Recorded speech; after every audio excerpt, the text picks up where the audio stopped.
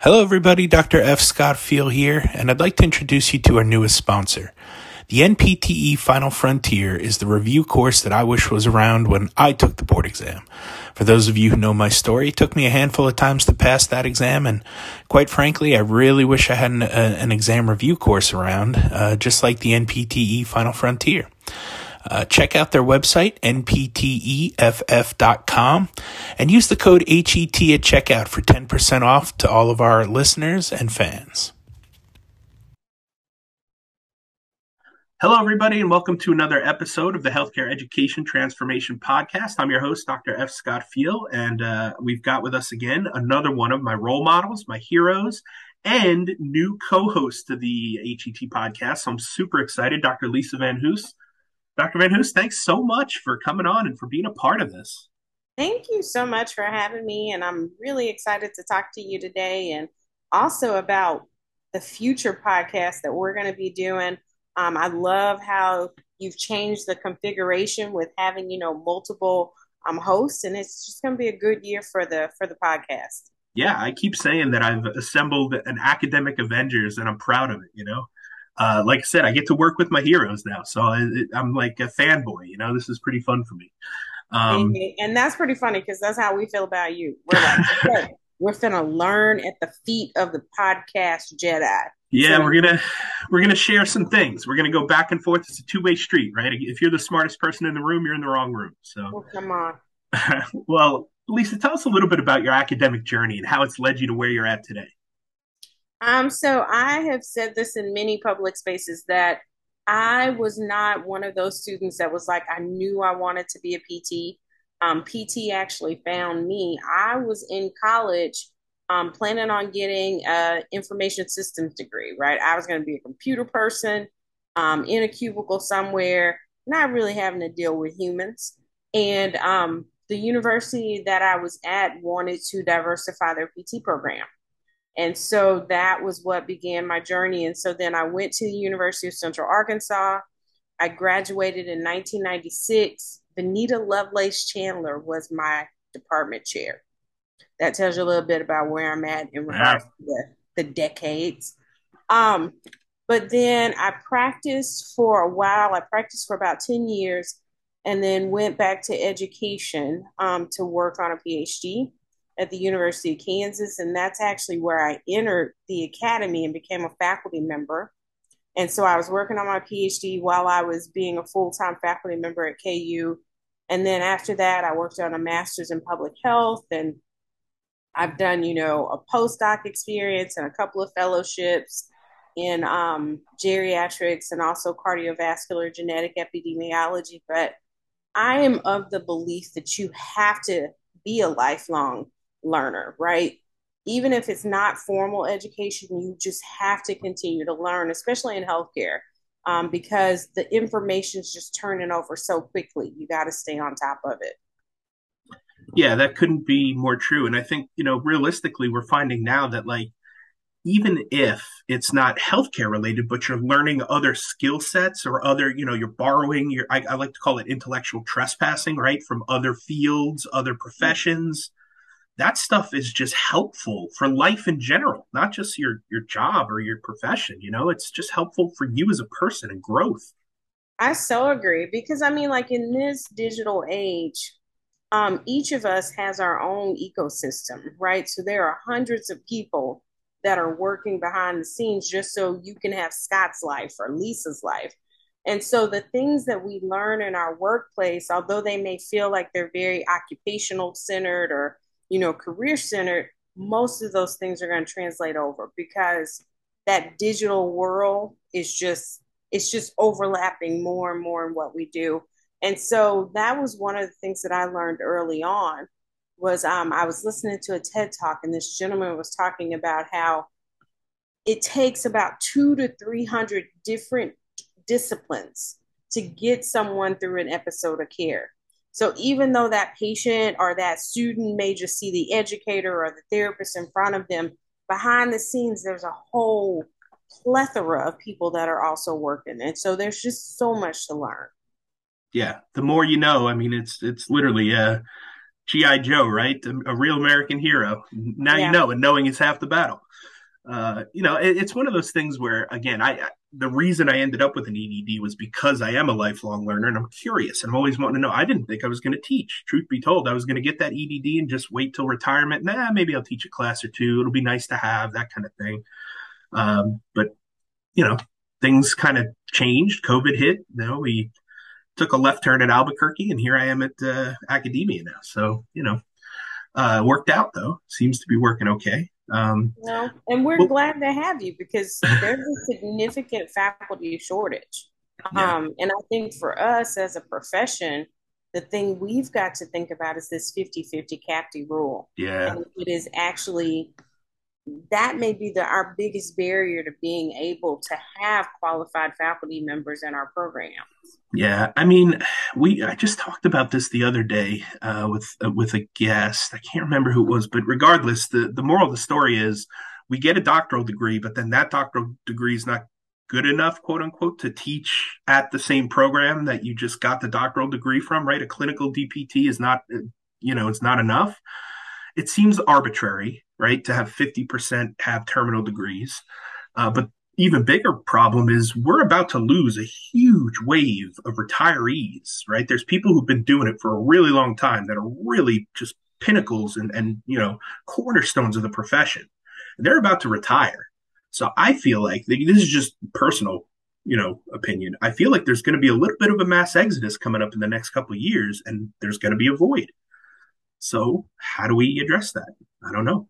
Well, I think the first thing you know, like you said, when you ask people, where did that number come from, 50%, it really, somebody just pulled it out the air. I mean, Yeah. there is no evidence. It's not, researched. It's not been investigated. And so in a profession that is, constantly saying evidence-based, evidence-informed, that's one thing right there that we need to say, you know what, Yeah. until we have something that justifies that, scientifically justify that, then we need to just remove that from our accrediting standards and elements. The second thing to me is the fact of that when we are saying as a profession that the DPT is not enough, you can't be mad when other disciplines say that we're not enough. You Right. can't be mad when we have tiered reimbursement or when you feel like we're not being reimbursed enough. Because we set that message out there, right? That we were inadequate. You can't be mad when people don't invite us to tables where they're having, conversations about the next wave of healthcare. We said that DPTs weren't enough, right? You can't be mad when we look at research funding and we're like, there's not enough DPT funding. Well, we said that DPT wasn't enough. So some of this is just the energy you put out is the energy you get. So I really think Captain needs to just, for a season, maybe for Yeah. 3 to 5 years, just say, okay, we're not going to enforce that standard. And then let programs be innovative and see what happens to the quality of instruction. And I Yeah. guarantee you it ain't going to change. Well, not only that, right? I've had PhD professors who were terrible teachers, like great researchers, amazing clinicians, couldn't teach worth a lick though, right? So a PhD who's never been taught how to teach doesn't necessarily know how to transfer the knowledge, right? Whereas an EDD, and again, I'm not picking on PhD versus EDD here, but an EDD who may learn the techniques, the methods, the theory behind teaching and how to teach and how to transfer knowledge may end up being able to teach a little bit better, which is nice, but then they may not have the clinical skills if they went right from, like, let's say PT school to an EDD program, right? So it has to balance out a little bit there too. You got to find a good fit. But I've seen just DPT professors who were clinical for 10, 15 years and are amazing teachers. Yeah. No, So I think that kind of comes back to the fact that, like who is that DPT? What self work have they done in regards to pedagogy and andragogy?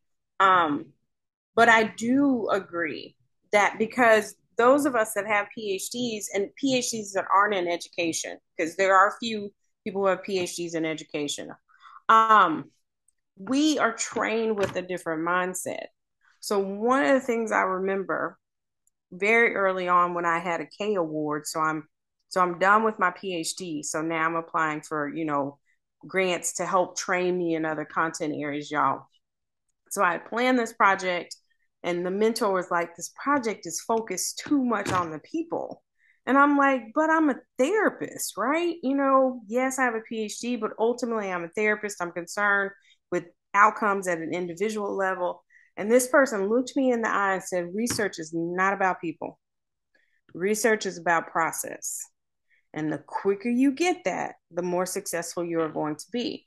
And so when we take PhDs that have been trained from that mindset, it's hard for us to think about learner-centered care, because that's what education is learner-centered care. It's all about caring for somebody, because that person's concerned about the process. That's how we've been trained, right? Can I create a process that almost looks like a factory line? I'm doing the same thing over and over again. So that way I can assess the outcomes and not go, oh, the conditions change.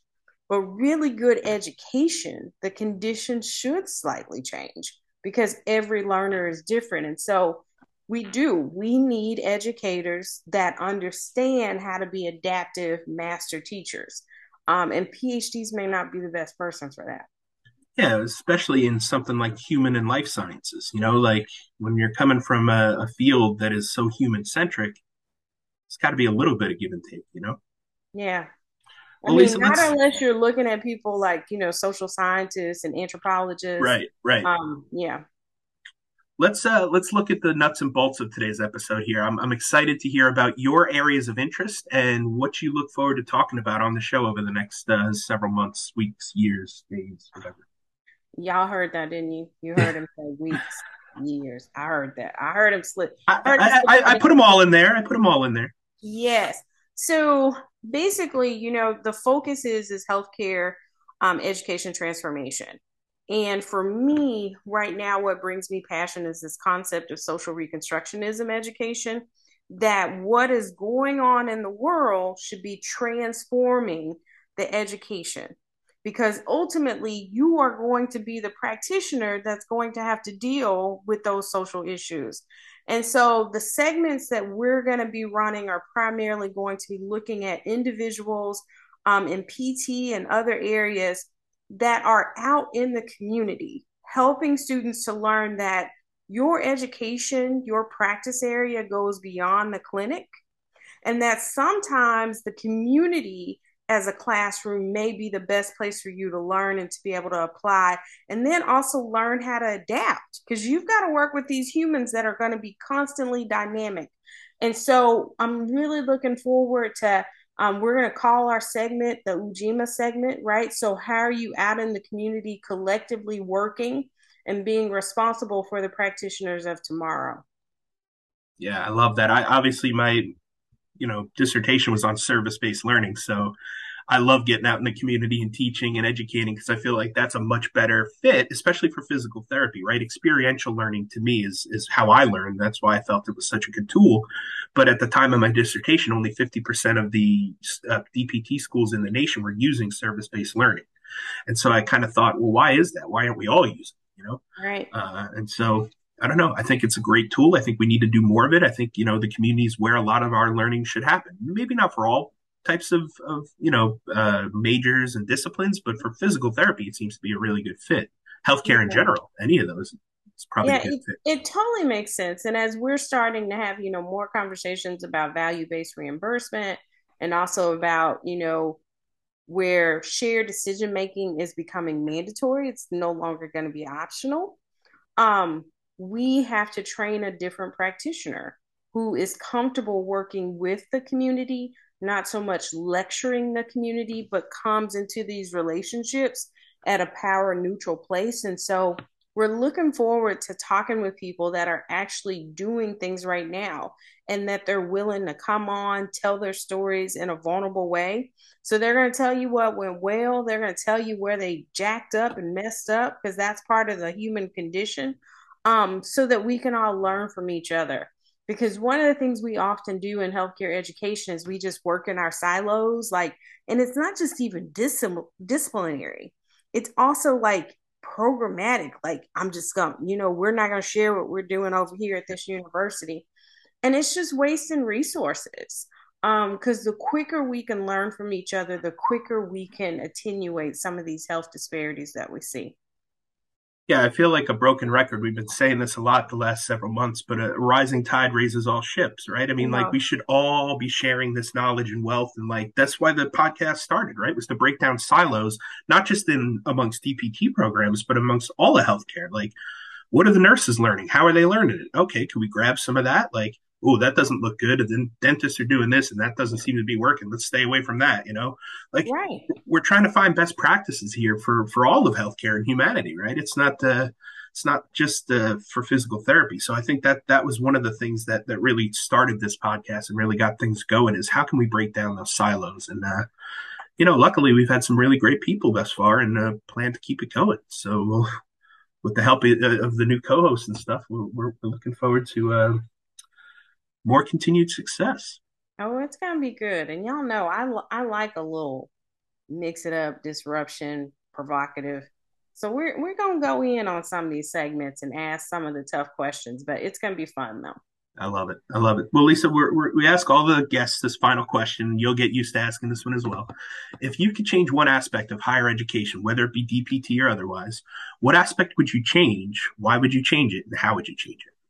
I'm gonna stay in my lane, and so I'm gonna talk about PT education.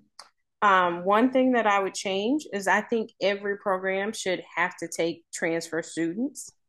And here's my rationale Hmm. because it is unrealistic for a student, for an applicant, to be able to understand the culture and climate of 300 something programs. But that is the burden that we have put upon these applicants. And then they get into a program, they recognize it's not a good academic, cultural fit for them, and there's no place for them to go. So that would be like you being in a relationship with somebody that you like, oh, this is bad. I need to get out of this tomorrow. And somebody saying you can't get out. And so, why could we not have programs that would allow students to transfer into their programs? Even if it's not all the programs, could we identify maybe 25% of our programs that would allow for you to transfer and somehow incentivize them to do it? The other reason behind that is because the last number I think I heard was 70% of the attrition rate. So students that are dismissed from PT programs are Black and Brown students. That makes absolutely no sense to me when you do the math because they don't represent 70% of the students that are in programs. So, yes, some of that may be individual issues, but what it really tells me when you see disparities like that, that's a systems issue, that's a structural issue. And so, those students, the just thing would be to allow them to find a program that can meet their needs and welcome them and be inclusive to them. So ideally, 25% of all programs would take transfer students. If y'all not ready for that, then just tell me how I can start a transfer program. So I've asked a few people, they give me the deer in the headlight look like they don't know what I'm talking about. But in my mind, could we have a university, an established program that would allow us to set up an extension? And that extension is for no other reason than students who have been dismissed or students that find themselves in a program that is traumatic because it does not align with their values. You could send us your transcript. We would do a transcript analysis. We would figure out a plan of study for you using the established curriculum of that CAPTE accredited program, and we would get you to a degree.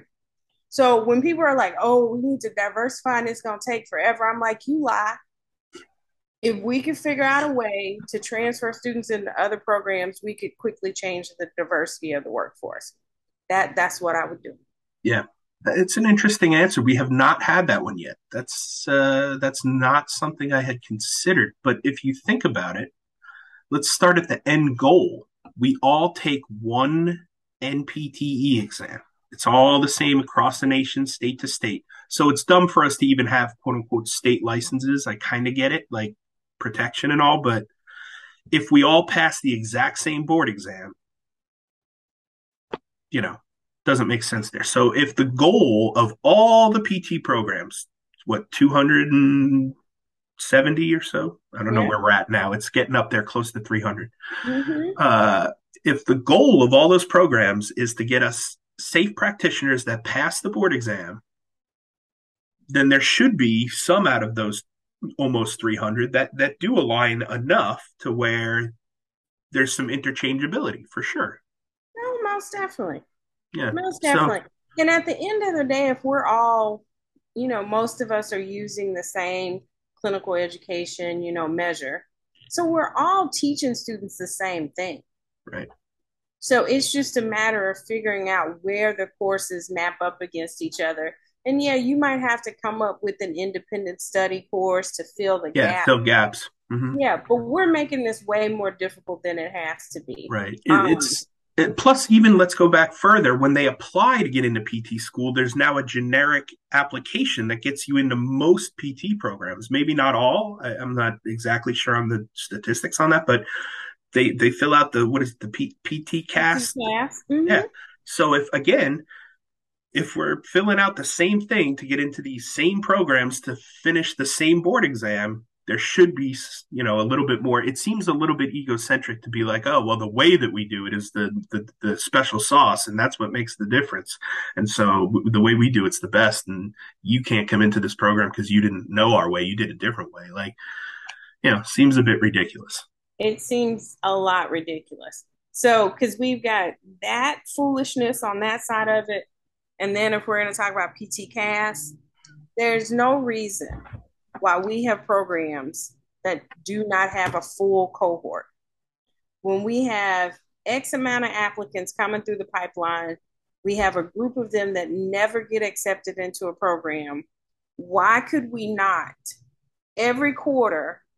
Because all of this is coded, right? Because for those of you who've worked in PT Cash, we go in there and we place labels on students, right? So we place a label that says that they've been accepted, that kind of thing. So then why could a student not opt in and say, look, I waive my right to privacy. And if after this quarter I've not been accepted into a PT program, put my name on a spreadsheet, send that spreadsheet out to programs, and that way they know that I'm interested in being recruited to their programs. Yeah. But there's no reason why some programs have, 5 seats Yeah. left, and we've got students trying to get in. Exactly. It would almost be like matching for med school. Mm-hmm. Like, hey, here's our pool. Do you match up? Great, come on board. Right. Yeah, Because this concept that, we have to recognize the fact of what they're paying 150 something dollars, 155 somewhere around there. Then they've got an additional fee, which is much lower for every additional school. yeah, But we're hearing students talk about, they're spending $1,000 to apply to multiple schools to try to increase their odds. yeah, My thing is let the system do what it does, right? So I'm not saying take money away from CAPT, but if a student has paid and they're still in the queue, let students try use the system to match students up, yeah, right? Or at least let programs know that hey, these students are out here. yeah. Absolutely. Well, Lisa, where can people reach out to you and follow up if they have more questions or just want to know what you're up to these days? Oh, so I mean, so first thing is if you want to reach out to me at my academic job, so I am a clinical professor at Baylor University, so Baylor DPT. So I participate in the Baylor hybrid program. Many people also know me from the Ujima Institute and the Ujima Center. So you can just go to www.theujima, that's UJIMA center.org, and you can find us there as well. And you can learn about what's going on at the community center here in Monroe, Louisiana. Awesome. We'll drop all those links in the show notes and look forward to hearing you on the episodes. Thank you so much. Have a good time, everybody.